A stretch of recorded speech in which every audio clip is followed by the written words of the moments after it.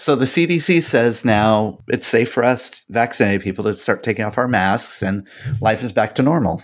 What if I don't want to do that? What if I don't want to go back to normal? While I love sitting 6.5 inches from somebody else at Outback, I'm not sure that I need to. As long as Grubhub and Uber Eats keeps delivering food to your door, you should be fine, right? Yeah, I mean, everything I need has a drive-through. So what's the point of going in? What other industries do we need to transform so they could become more drive-through? I already do the drive-through COVID testing and vaccines and stuff like that. So now you just, drive through, get a pacemaker put in, head back home. Hang out whatever body part that needs some work out of your window. Yeah, exactly.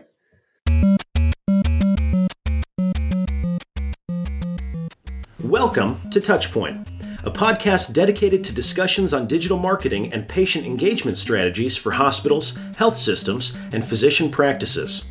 In this podcast, we'll dive deep into digital tools, solutions, and strategies that are impacting our industry today. We hope to share a lot of great information with you and have fun along the way. Thanks for joining us. Now, here are your hosts. Welcome back to Touchpoint. Welcome to episode 224. That is Chris Boyer. I'm Reed Smith. And that's now the 224th time I've said that. It sure has. And it's the 224th time I've tried to come up with a witty response and have not succeeded. Well, here we are getting towards the end of the school year, the beginning of the summer. The swimming pools are open. We're going to talk a little bit about your online and offline experience, but the swimming pool offline for this summer for sure. Thanks for tuning in. Thanks for telling a friend. That is still the best way folks find out about us. And so we appreciate the support and the loyalty over all these years and months. I want to put a couple of plugs in. Touchpoint.health is the website. If you surf over there, you'll find out a little bit more about this show, certainly. But also sign up for the TPS report while you're there. It's a weekly email, comes out every Monday morning, has 5 articles to start your week, curated by the fine host on the Touchpoint Media Network. And would love if you would sign up for that and then maybe check out another show on the network. Subscribe to them, give them a little bit of love. Certainly appreciate everything that you do. Feedback is wonderful. You can find us on LinkedIn and Twitter and all those kinds of fun places. We're going to pause here for just a quick minute, and we'll be right back with today's show.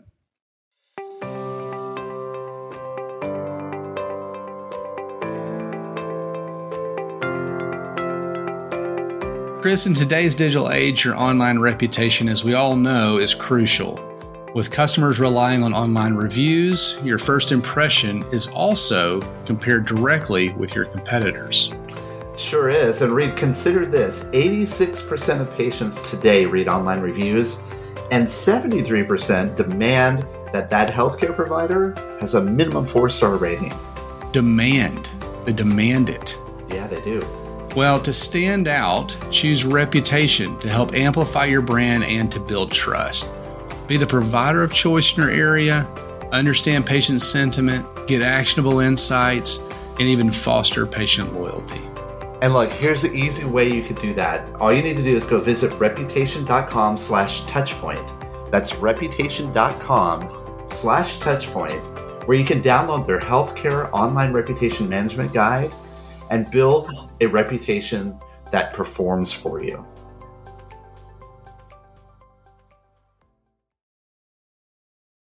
All right, so today we're going to talk a little bit about your experience, anyone's experience, our experience, as it relates to life. This seems pretty broad. We promise we'll narrow this down. We'll focus at some point. Well, maybe we won't focus at some point. Who knows? But we want to talk about this idea that, the offline world might, in a weird way, be less noisy than the online world with new expectations and kind of the way we participate. What is offline and online? How do they dovetail? How do they work together in those types of things? It might be weird for you and I, Reed, being digital people that we are, to really say that offline is a very valid channel. But, it's interesting that when we look at where we're evolving as an industry, we might want to rush in the post-pandemic stage to just going online because everybody's doing things online. We all went and bought our groceries online and we got our food ordered online and we did everything online. And so that clearly is where the predominant experiences will be in the future. But from my perspective, I just don't think that that's exactly how the world is going to look, even in the post-pandemic phase. Well, I don't think everybody's like, well, I can't wait to get back to normal. I don't, that's not, there, we weren't going to. Like, that's not a thing. Like, we need to stop waiting to quote unquote get back to normal. I think it's going to be some hybrid. Certainly, you're going to be able to go eat in a restaurant again. You're going to be able to go to a sporting event. Those types of things will happen, certainly, and are already. You can go to Kid Rock's Honky Tonk right now in Nashville, for example, because Nashville is wide open. Yeah. Now, I wouldn't have gone pre-pandemic, but that's just me. But in any case, you can go to the Ryman or the Grand Ole Opry or whatever.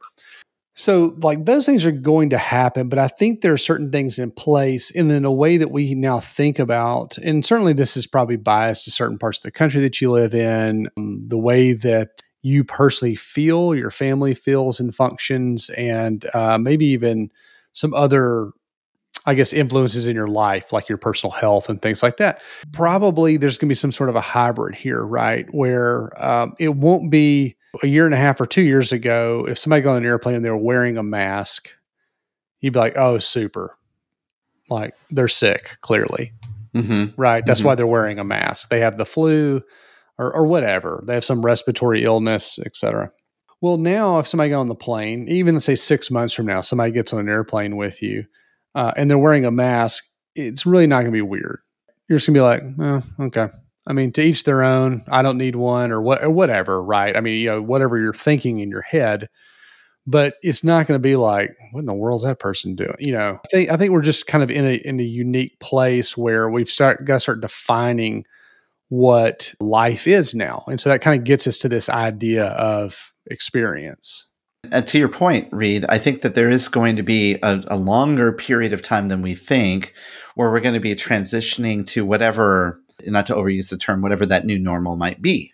It certainly is going to involve a lot more of these ways that you can interact with businesses and organizations online, but I don't think it's going to exclusively move in that direction. We have to sway with where sentiments are going of our communities and our people. But even with the CDC guidelines that came out last week, where they said that in a healthcare setting, you still have to wear a mask. There's going to be things where we're going to see mask usage. We're going to see cautiousness. We're going to see people being a little bit more focused on how do we do this in a digital perspective as opposed to the offline perspective. We'll jump in here to this kind of first, actually a study or survey that McKinsey did.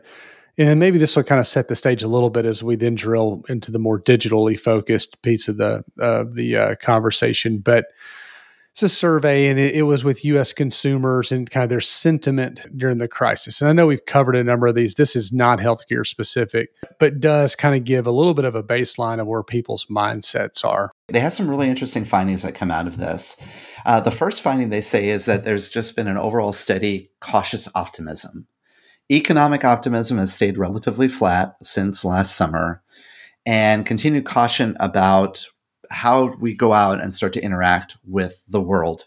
And I could see that same kind of cautious optimism coming back into the healthcare setting too. I know that we're still lagging behind in many cases in terms of people resuming care, but we're starting to see more and more people looking at like, okay, now it's time to pick back up and maybe address that ache I've had in my knee this whole time, or I've had this lack of breath. Maybe I'll go into the doctor now to find out exactly if there's a clinical reason behind that. Yeah, certainly the elective stuff, like you mentioned, right? The weekend warrior got some joint pain or something like that. So another thing that they say here is that, there's some signs of recovery around spending. I think we see it a lot in the consumer space, like in the housing industry, where we've seen some shutdown of supply chain. Cars is another good example. There's supply and demand certainly that comes into play. So I'm sure on the heels of a pandemic, we see some artificial inflation about people that had put things off and are now deciding to do it. And maybe that's some of the reason, because they feel a little more financially secure now. They don't feel like they're going to lose their job, maybe that kind of thing. So things that they didn't do over the last year and a half, pent up demand, I guess. There are some signs of recovery there. Time to go get that haircut you've been putting off, right? Yeah, that's the truth. It's interesting, too, that this study, it was just done a few weeks ago. They say that vaccine is accelerating recovery, which I think we all thought it would. But early signs are pointing to differences in the behavior between consumers who are vaccinated and those who are not. Like, for example, vaccinated people are doing more things out of home, as you would expect, and they're actually spending more money, is what this survey is alluding to. But they still also caveat that with saying this is early signs. They're not sure if this is an ongoing trend. If you are vaccinated, is that going to also precipitate a quicker return to going back to your doctor, going back to your dentist, going back to, seeing your therapist, for example? Next thing they point out is the stickiness around digital. People have found that, and we've talked about this with telemedicine for a while, people are forced into the equation and turns out they liked it.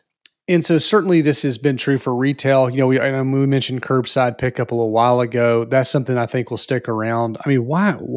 No, I don't want to go in the store. Like, why don't I want to go to the store? So I think, for certain people like myself, we already know what we want. You order it online, you go pick it up, if it's something that, can't be delivered. And that's certainly a case as well. But they do talk about that will, continue to be a behavior. And this will be something that restaurants, retail establishments, et cetera, and I don't think healthcare is exempt from this, are going to have to continue with. So the telemedicine piece, the curbside testing or stay in your car testing or what have you, drive through medical care, some of the retail type stuff. In this survey, it's interesting. They call out digital health and wellness tools specifically. And they say that it now has an over 10% penetration in the U.S. customer marketplace. Not a big percentage, but still, they say that 70 to 80% of the people surveyed intend to continue past COVID-19 using these digital tools. Here's another one that I found to be really interesting, Reed, is that there's a rebalancing of the homebody economy, they call it, where consumers have made investments in their home life and they want to continue. So we see that in not only people wanting to continue to work out of their home or hybrid working, also home gyms. But they didn't call it out in the study, but I'm just wondering how many of those people actually doubled down and invested in faster internet. Oh, yeah. Quicker connections, because there allows you a new opportunity to kind of go from, as an industry, to kind of connect with people more through digital health tools. Certainly people are doubling down on that because I know right before COVID in December of 19, we got a Peloton. I had a buddy that ordered one kind of in the height of the pandemic. And where it took us, 3 to 5 days to get ours, it took him like 8 weeks or 10 weeks or something like that, right? Because people were trying to get home workout equipment was something that was really hard to come by. Swing sets, playscapes, basketball goals, trampolines, and bikes. Almost couldn't find them. I do think, we continue to see some of that doubling down. And, you wonder how much of that has now become a habit. So what does that mean for these hospitals that have wellness centers? Or cardiac rehab type stuff where we're prescribing stuff people do at home and with online monitoring and things like that. Do we need the same real estate that we've had historically? I don't know. That's a good question. And I know many people are kind of concerned and focused in on that for sure. So one last finding, Reed. Yeah. No one's loyal anymore. No. If you look at what people do, I think people get in the habit and they get comfortable with routine, right? Or at least I know that's true for me. So when you think about loyalty, you're going to the grocery store, you're buying the same thing over and over again for the most part. And that's just one example. But I think that what the pandemic has done as, again, we talked about this in telemedicine, but force people into either trying something new, having to source things differently, having to just simply do things differently. And so it's really kind of put to test things like brand loyalty. Is that really meaningful? Like what does that do? And I think it is true. There are certain things that certainly I'm very loyal to, and you're going to find a way to, then get those things in just a new delivery mechanism. This switch in loyalty, they call it brand switching, doubled in 2020 compared to 2019. And mostly it happened with Gen Z and millennials. I knew it. Yeah, well, of course, it's always the millennials, right? Now, really, and we've mentioned this before. Convenience and value have been the main drivers of shopping behavioral change, but now it's about seeking brands that match with their values. It's about 40% of those younger customers. As we sit here in our industry and think about targeting those future healthcare consumers and building a relationship with them, they're now focusing on brands that match their values. I think of that having a significant change to the way we position ourselves, our health systems brands, in this marketplace, because now it becomes very important the role we play in our community and basically the values we emulate as an organization, not just convenience and value. Let's take a quick pause. Let's come back after the break. We'll dig into a little bit about what this means for healthcare, hospitals specifically. Coming soon from Greystone, Bowstring, and Touchpoint Media, live from HCIC, a new podcast that brings you front row access to the latest innovative strategies that are shaping tomorrow's healthcare industry. In this 12-part series, as recorded live at the Healthcare Internet Conference, we'll hear from industry experts such as Paul Mattson of the Cleveland Clinic, Kathy Smith of Roper St. Francis Healthcare, David Feinberg from Mount Sinai Health System, Rose Glenn from Michigan Medicine, and many others. Subscribe now on Apple Podcasts, Spotify, Google Podcasts, or your favorite podcasting platform. This podcast series is brought to you by Greystone.net, Bowstring, and Touchpoint Media. All right. So, we talked a little bit about how our lives have changed and kind of what that means long term. So let's look now. We'll kind of pivot to another article here from Forbes. It's time to build how hospitals can thrive as care goes digital. So again, we've talked about a number of these things. Just kind of keep in mind as we kind of go through this that things aren't going to go back to normal, so to speak, or as they were before. There will be a new normal. Side note, also a good show on the Touchpoint Media Network, The New Normal. So go check that out. Let's jump in here. They start talking about that there's emerging tech companies, and I would even say, retail establishments that, were kind of a novelty or they're just getting into healthcare, that kind of thing. They're here to stay, especially the tech side as we think about how care delivery has changed and evolved and what the need is. They kind of frame this perspective that they bring up in the article around basically the size of our health system organizations that are so big. One of the stats they pull out that I found to be really fascinating here is that between 1975 and the mid-2000s, the total number of U.S. hospital beds decreased by more than 1/3. It went from a peak of about 1.5 million to now we have about just shy of 1 million U.S. hospital beds. If you think about that spread across, 5,000 approximately hospitals, the health systems that we're dealing with are big, huge behemoth organizations that don't turn and pivot well. When you think about digital and how we could thrive to go digital, you always think about nimbleness and agility, and that doesn't fly in the face of what's real. Yeah, I think what's interesting too is as I always worked, started working with hospitals and continue to work with hospitals, people would talk about licensed beds, and you're like, yeah, but how many staffed beds? They were never the same. It's not like somebody was licensed for 250 beds and were staffing 250 beds. Never met a single one of those organizations. And I think what's interesting now is what they go into is that, really what the pandemic has done is now triggered potentially another reduction. So again, moving away from in-person. For CMS, Center for Medicare and Medicaid, introduced a waiver just this past November to allow hospitals to bill the same amount of time for acute medical care delivered at a patient's home as they would in their physical facilities. If these laws stay, this could have a significant impact on how our care delivery is manned in the future. More and more organizations are starting to look at this at-home care that we've talked about, which does align to some of the consumer trends, particularly in the face of the fact that we have an aging population. 20% of all Americans are expected to be over 65 by 2030. Whew. Hang on, I'm doing math. How long is that from now? That's like 9 years. I'll still be a little shy. Yeah, that's interesting though, right? It's because what is that expectation going to be by the time I get to 65 relative to what my parents expect, who are currently obviously over 65.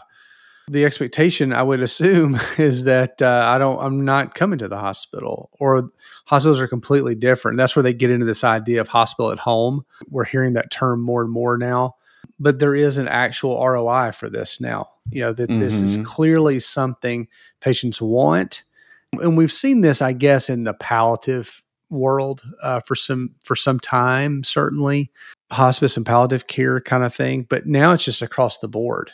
How do we, in this regard, start to shift ourselves to support that? This article highlights the fact that most health systems don't have the current infrastructure to support that. Well, it's interesting, right? Because it's become very less reliant on geography, and that's really the way sans the big brands, if you will. Most of these hospitals are based on a geographic region. They're pulling from an area, whether that's a town or community or counties and statewide, whatever. But now you'd be much less reliant on that, and potentially with the hospital and home piece through telemedicine and virtual care, you could be quote unquote, I guess, admitted anywhere. But yet, research shows that 52% of health system revenue comes from inpatient care. So again, that's the biggest challenge here. And these new tech-enabled challengers that have come into the marketplace, they can stand up some of these virtual care solutions fast. They have low startup costs, unlike us, right? Where we have to think about, okay, now we're going to have to shut down this freestanding emergency department and then sell all of that equipment and then reinvest that into, for them, they could turn something on very quickly. And that's because they've been doing this in other industries for such a long time. You think about all the elements of a hospital stay, and how does that work? So the chaplain, do they call on you virtually now? Do they come by and check on you virtually? I don't know. I'm seriously, I have no idea. I'm just curious, like, what are you missing out on by being solely in the virtual world? I think all this stuff will be solved over time. I just think it's interesting business opportunities, certainly. The article kind of ends with pivoting towards so what do we do? What does that look like? And they say in the medium term, providers are going to have to move to this hub and spoke model.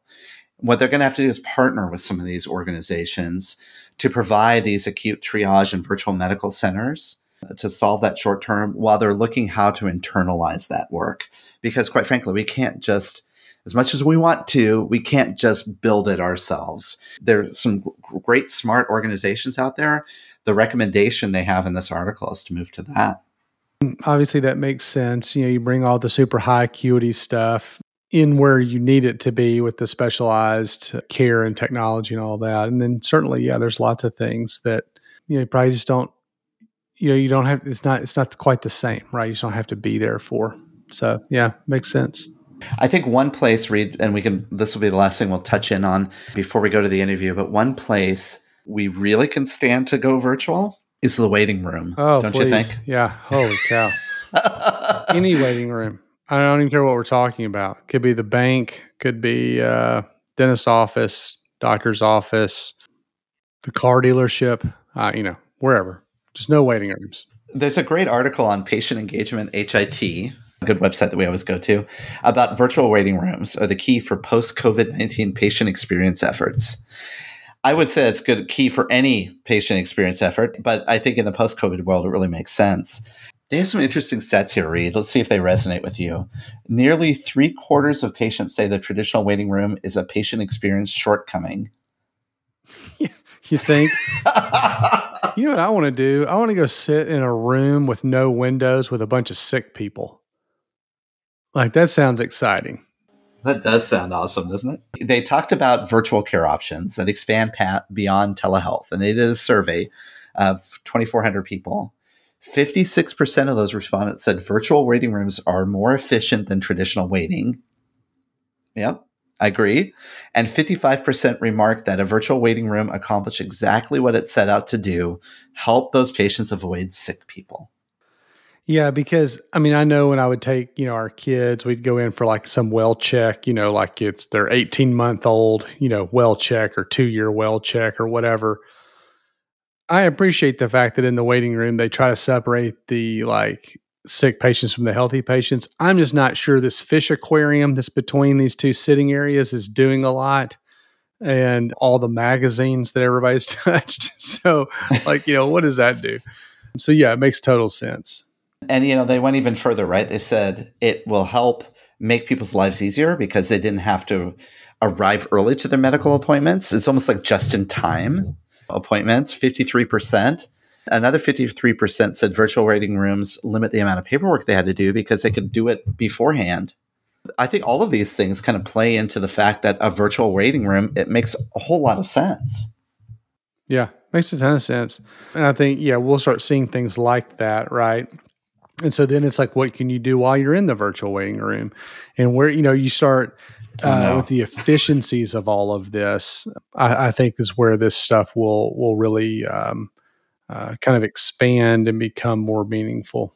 I think telehealth trumps all of that. If I can make a telehealth appointment, then I can just show up on my computer to my doctor. Mm-hmm. But I think in some cases, this virtual waiting room option is really a smart idea. But then when you just said things you could do while you're in the virtual waiting room, suddenly my mind flashed to, we're going to get YouTube-like ads while we're waiting on hold to get to talk to our doctor.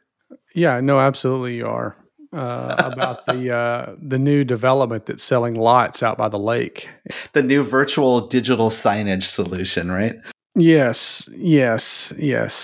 Well, let's do this. We'll take a quick pause here, but we're going to jump to today's conversation. I had a chance to sit down with two, not one, but two co-hosts of the Morning Fix podcast here on the Touchpoint Media Network.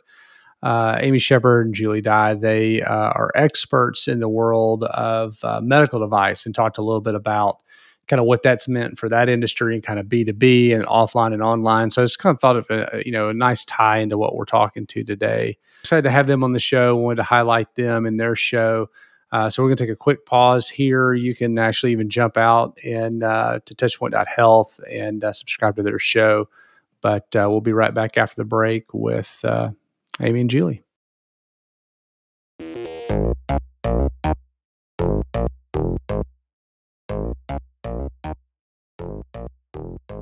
All right, welcome back to the Ask the Expert portion of the podcast. Today, I am fortunate to be joined by fellow Touchpoint Media hostesses.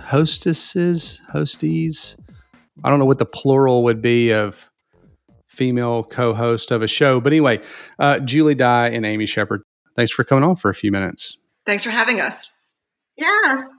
So you guys co-hosting one of our newer shows, The Morning Fix. Maybe for those that have not heard the show, aren't familiar with a little bit of y'all's background, a little intro, and then a little bit about the show. So Amy, let's start with you. Sure. So Amy Shepard, I am a consultant in the medtech space. Been in the medical device industry for well over a decade.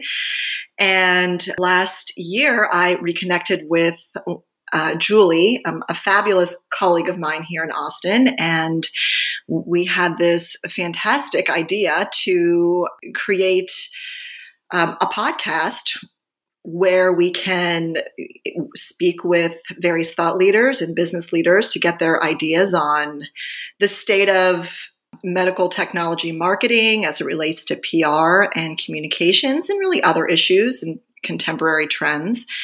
And it's been great. We've loved working with your team, Reed, and we're pleased to have this opportunity. Awesome. Julie, what about you?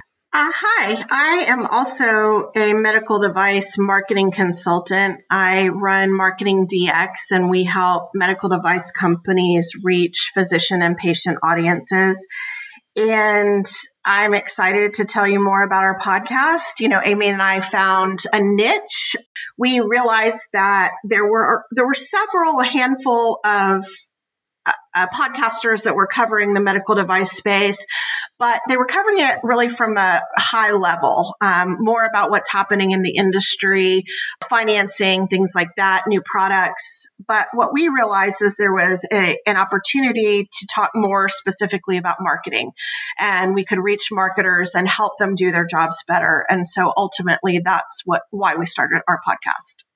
That is awesome. So again, if you're not familiar, touchpoint.health is the website. You can find out certainly more about these two and their show, The Morning Fix, there. But you can also track everybody down on LinkedIn and all that kind of fun stuff, which we'll post links to in the show notes. But be sure to jump over there and subscribe to The Morning Fix. So you mentioned med device sales, outreach, that kind of stuff. I think this is something that's interesting to me. So I think everybody is fairly familiar, I think, with the concept of being a pharmaceutical rep, right? I mean, it's a sales role. You're calling on clients, in this case, physicians or physician offices, clinics, et cetera.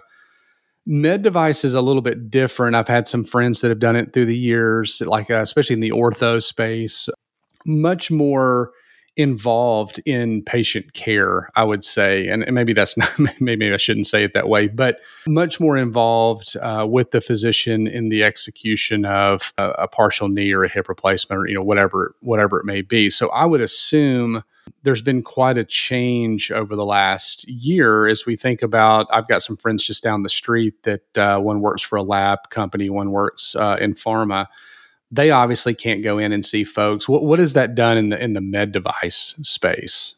Well, I would say it's completely turned everything upside down, and initially when the pandemic started, we didn't know if medical device reps were ever going to be able to get back into the operating room.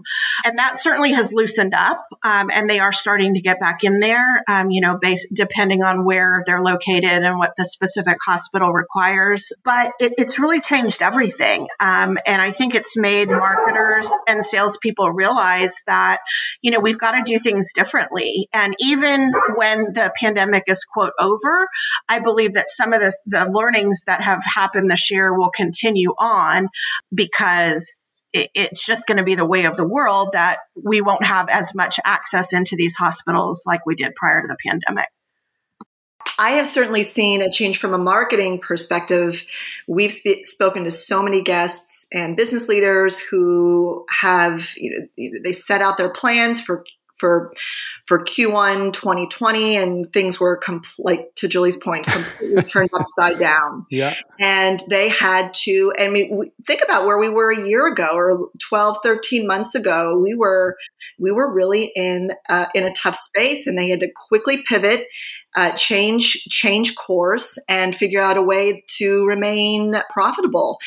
It's been so interesting to hear some of the anecdotal comments and stories of the way they did it. And also, it wasn't just, changing the business plan, but how it affected their workforce and their sales force and their morale. It's really been tremendous. And so, to Julie's point, I don't think it'll ever go back to the way it was. And I think it's, in some ways, it's been profoundly changed for the better. And, it'll be so fascinating to see how things pan out over time.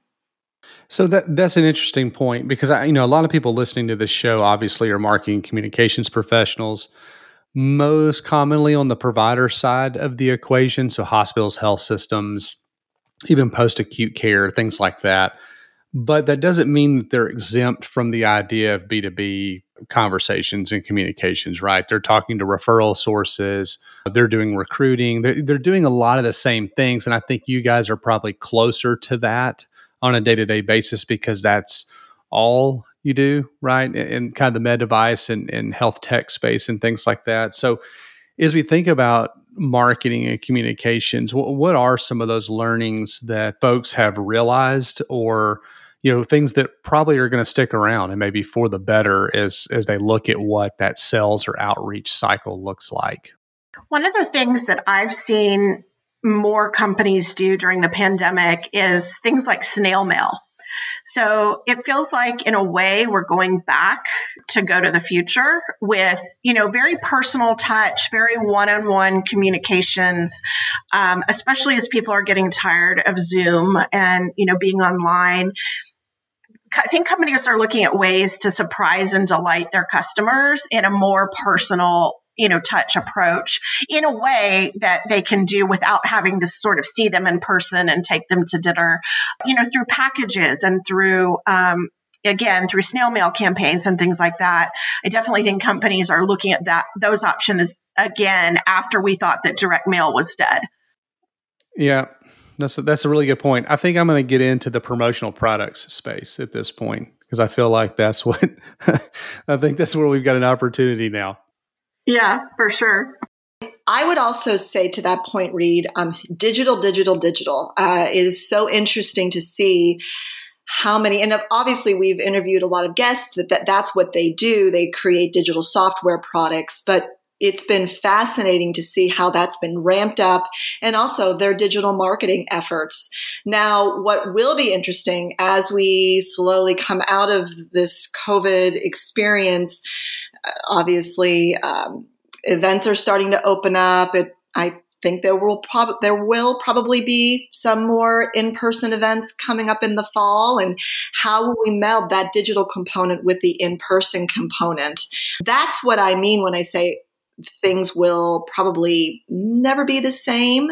Creating an experience where both of those are present, I think that'll be the future. So how should we be thinking about kind of the offline and online? Again, most people listening to this are marketing folks.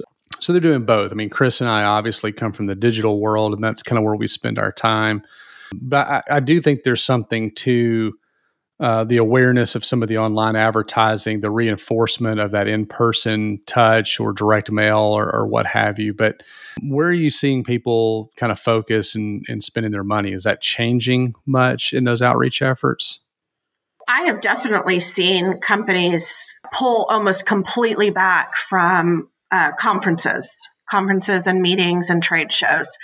Because what happened is when everything went online, I feel like most of the companies that were running these conferences didn't know what they were doing to take what was an in-person show and put it online, right? So it was that first maybe quarter or so when we were seeing all of those trade shows go online, companies just weren't seeing the ROI, and I was working with several organizations that, had really fairly robust trade show budgets and realized that when we went online, they just didn't get the same ROI because what would happen is if they were there, they had a quote virtual booth.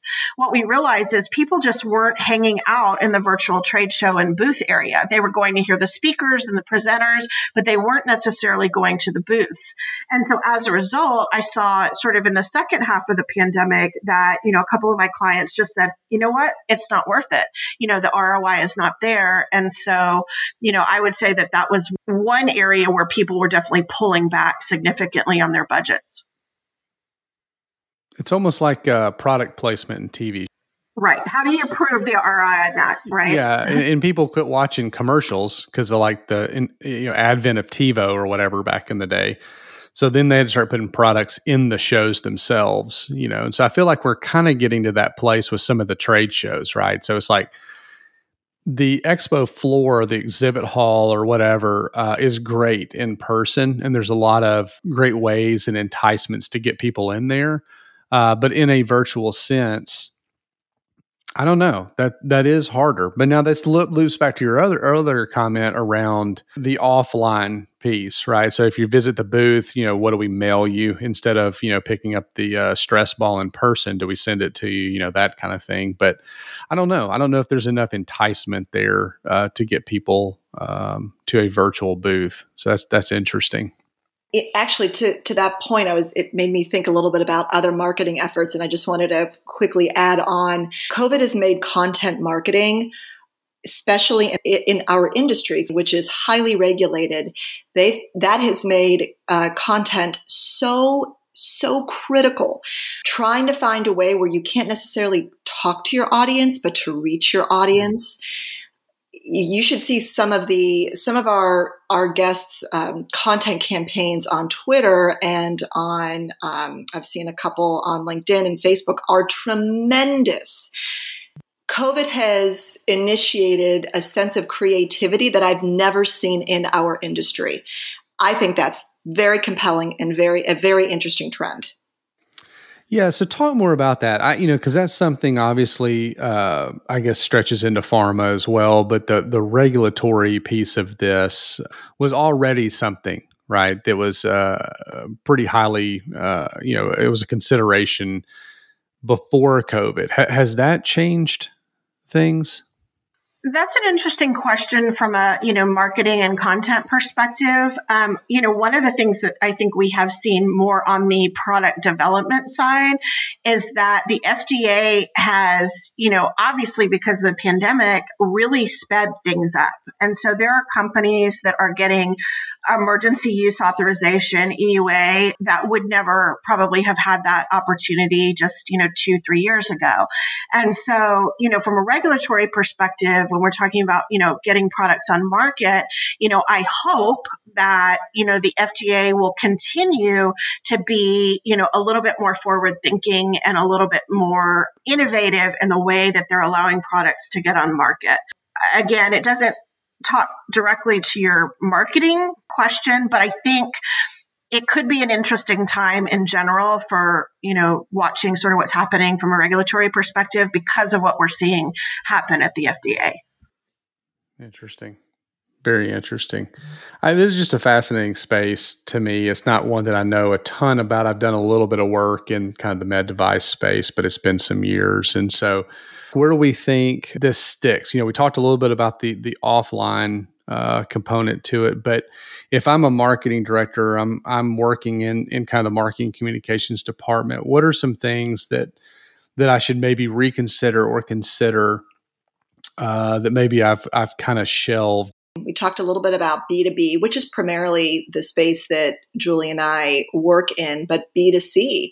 And did COVID, because of this isolation and separation and the inability for sales reps to go into ORs and angio suites, it's almost made it, again, the ability to reach out to B2B and also to B2C through these various social media campaigns. I mean, everybody sees those. And I think that's one impact that COVID has made, and it'd be interesting to see how it pans out over time. Companies are looking at that B2C opportunity, not only to help educate the patients and the caregivers, but it's really a value add that medical device companies can provide to their customers. If they can say, we are going to help you educate your patients and educate your caregivers in, that's sort of a value add activity that the device companies can offer, as part of working with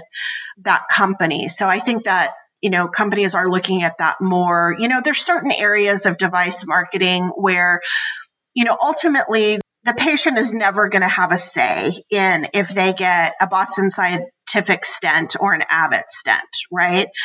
But there's other areas there's only one device on the market that's like it, that's really changing that, standard of care. In that case, there is a great opportunity for that consumer marketing. And I do think more companies are taking a look at that. Again, for those that are interested, I think certainly need to go out, subscribe to the show. You guys have had some great guests on over the last 6 to 9 months, and so I know this summer will be kind of rounding the fourth quarter, if you will, on coming up on the 1 year anniversary. So I would encourage everybody to go out, check out the show, The Morning Fix. You can find it over at touchpoint.health. Certainly track down Julie and Amy if you've got questions, thoughts, comments, ideas for the show, guests they should interview, et cetera. And so you can obviously find them and links to them over at the website as well. But certainly appreciate y'all coming on and chatting for a few minutes, and look forward to having you back on in the future. Thank you so much.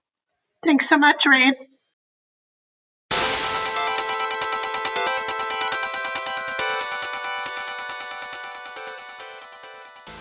All right. Special thanks to Amy and Julie for coming on the show. Certainly appreciate their time, effort, energy, not only for coming on the show and talking to us and sharing all the great knowledge, but for doing a podcast. They're been going for, I guess we'll be sneaking up on a year towards the end of the summer, something like that. and I've been doing a great job. So they've got a lot of great folks and innovators, marketers in the healthcare space as guests. So be sure to go check out their show, The Morning Fix. Again, touchpoint.health is where you can find out all about that. Also, while you're there, you can sign up for the TPS report. You can check out other shows on the network, all that kind of fun stuff. But if you sign up for the TPS report, you'll get that weekly email with the few articles to kick off your week. You'll also get a kind of directory, if you will, of upcoming industry education, conferences, webinars, things like that. So be sure to sign up. All right, recommendations. Reed, I'm going to recommend a video game that I picked up this weekend. It's called 2 Point Hospital. Oh, boy. So basically what it is, it's a Sims game where you build hospitals. Yes, a video game about building hospitals. That's right. I must be a nerd to have picked this up, but it's actually a heck of a lot of fun. I play it on the Nintendo Switch, but it's available on all the major consoles. You can even download it or stream it online through like Steam or what have you. But basically the premise is you start with one hospital and you build out that hospital to serve that community's needs. It starts with a receptionist, and then you add a general practitioner to start taking patients, and then inevitably you build a pharmacy within your hospital. You have to hire nurses, you have to hire janitors, you have to fire them if they're not doing a job. You have to create a little rest area for them because they don't have to work all this time. You start with one hospital, and as you build it out and serve different needs, you know how you get your rewards? You get star ratings. That's right. You work to get star ratings. Exactly. Does Jayco show up at any point during this game? Yes. You actually have people come and inspect your hospital and make sure that all the patients are being treated well. It's interesting because we're in the industry. I think it would be interesting to those of us in the industry that want to get a game that is kind of fun. It's like a Sims game, like you build like a world or a roller coaster, what have you. But this is for hospitals. The conditions they get are they're just off the wall conditions. One of them is lightheaded, and so the patients show up and they have a light bulb on their head instead of their head, and then you put them into a treatment room, and then if they get cured, etc., their head goes back to normal. It's kind of fun. It's lighthearted. It certainly is not what it's like to be a hospital administrator, but it's designed to replicate it at some point. It's not that expensive to purchase too. So if you want to have a fun little Sims game that you want to just try out, I'm going to strongly recommend it. 2 Point Hospital. I'm not going to say it won't irritate you or frustrate you. At times it does. And it's particularly frustrating when, your patients accidentally die. That's not a good experience, but that's not really the intent of the game. And I just love the reward system. You're going for the star ratings. So that's my recommendation. Are you going to add that to your LinkedIn profile? It's your hospital administrator. Yeah. I'm a 2 Point Hospital administrator. Right. Nice. All right. I'm going to recommend something that is not very complex and pretty normal. Ginger ale. Oh. You should keep it around the house. Get the little cans. I just thought to myself, why do I have to be on an airplane to drink a ginger ale? Because that was like the only time I would ever drink ginger ale. It's kind of nice. It's a good substitute. If you're drinking a lot of water and you're trying to stay away from some of the soft drinks and things like that, it's not the greatest thing in the world for you, I guess, but with sugar and whatnot. But you can get the little small cans, and it's I don't know, you just feel a little more sophisticated, I guess, drinking a ginger ale than a Sprite or something. Yeah, it seems like it's a higher level of soda or cola, or whatever you call it, right? Yeah, you're just like, whoa, he's drinking a ginger ale. Like, what does he know that I don't? Exactly. Yeah. So get you a ginger ale. I love it. All right. Well, thanks for tuning in today. Thanks for frequenting the show. Hopefully, this is something that you listen to on a regular basis. We would love that. If this is your first time, thank you for tuning in. Hopefully, you'll be back. Rate, review, subscribe wherever you happen to be listening or streaming. Again, touchpoint.health is the website. Love to hear from you. Twitter, LinkedIn, all the usual platforms. So for Chris Boyer, I'm Reed Smith, and we'll see you next week.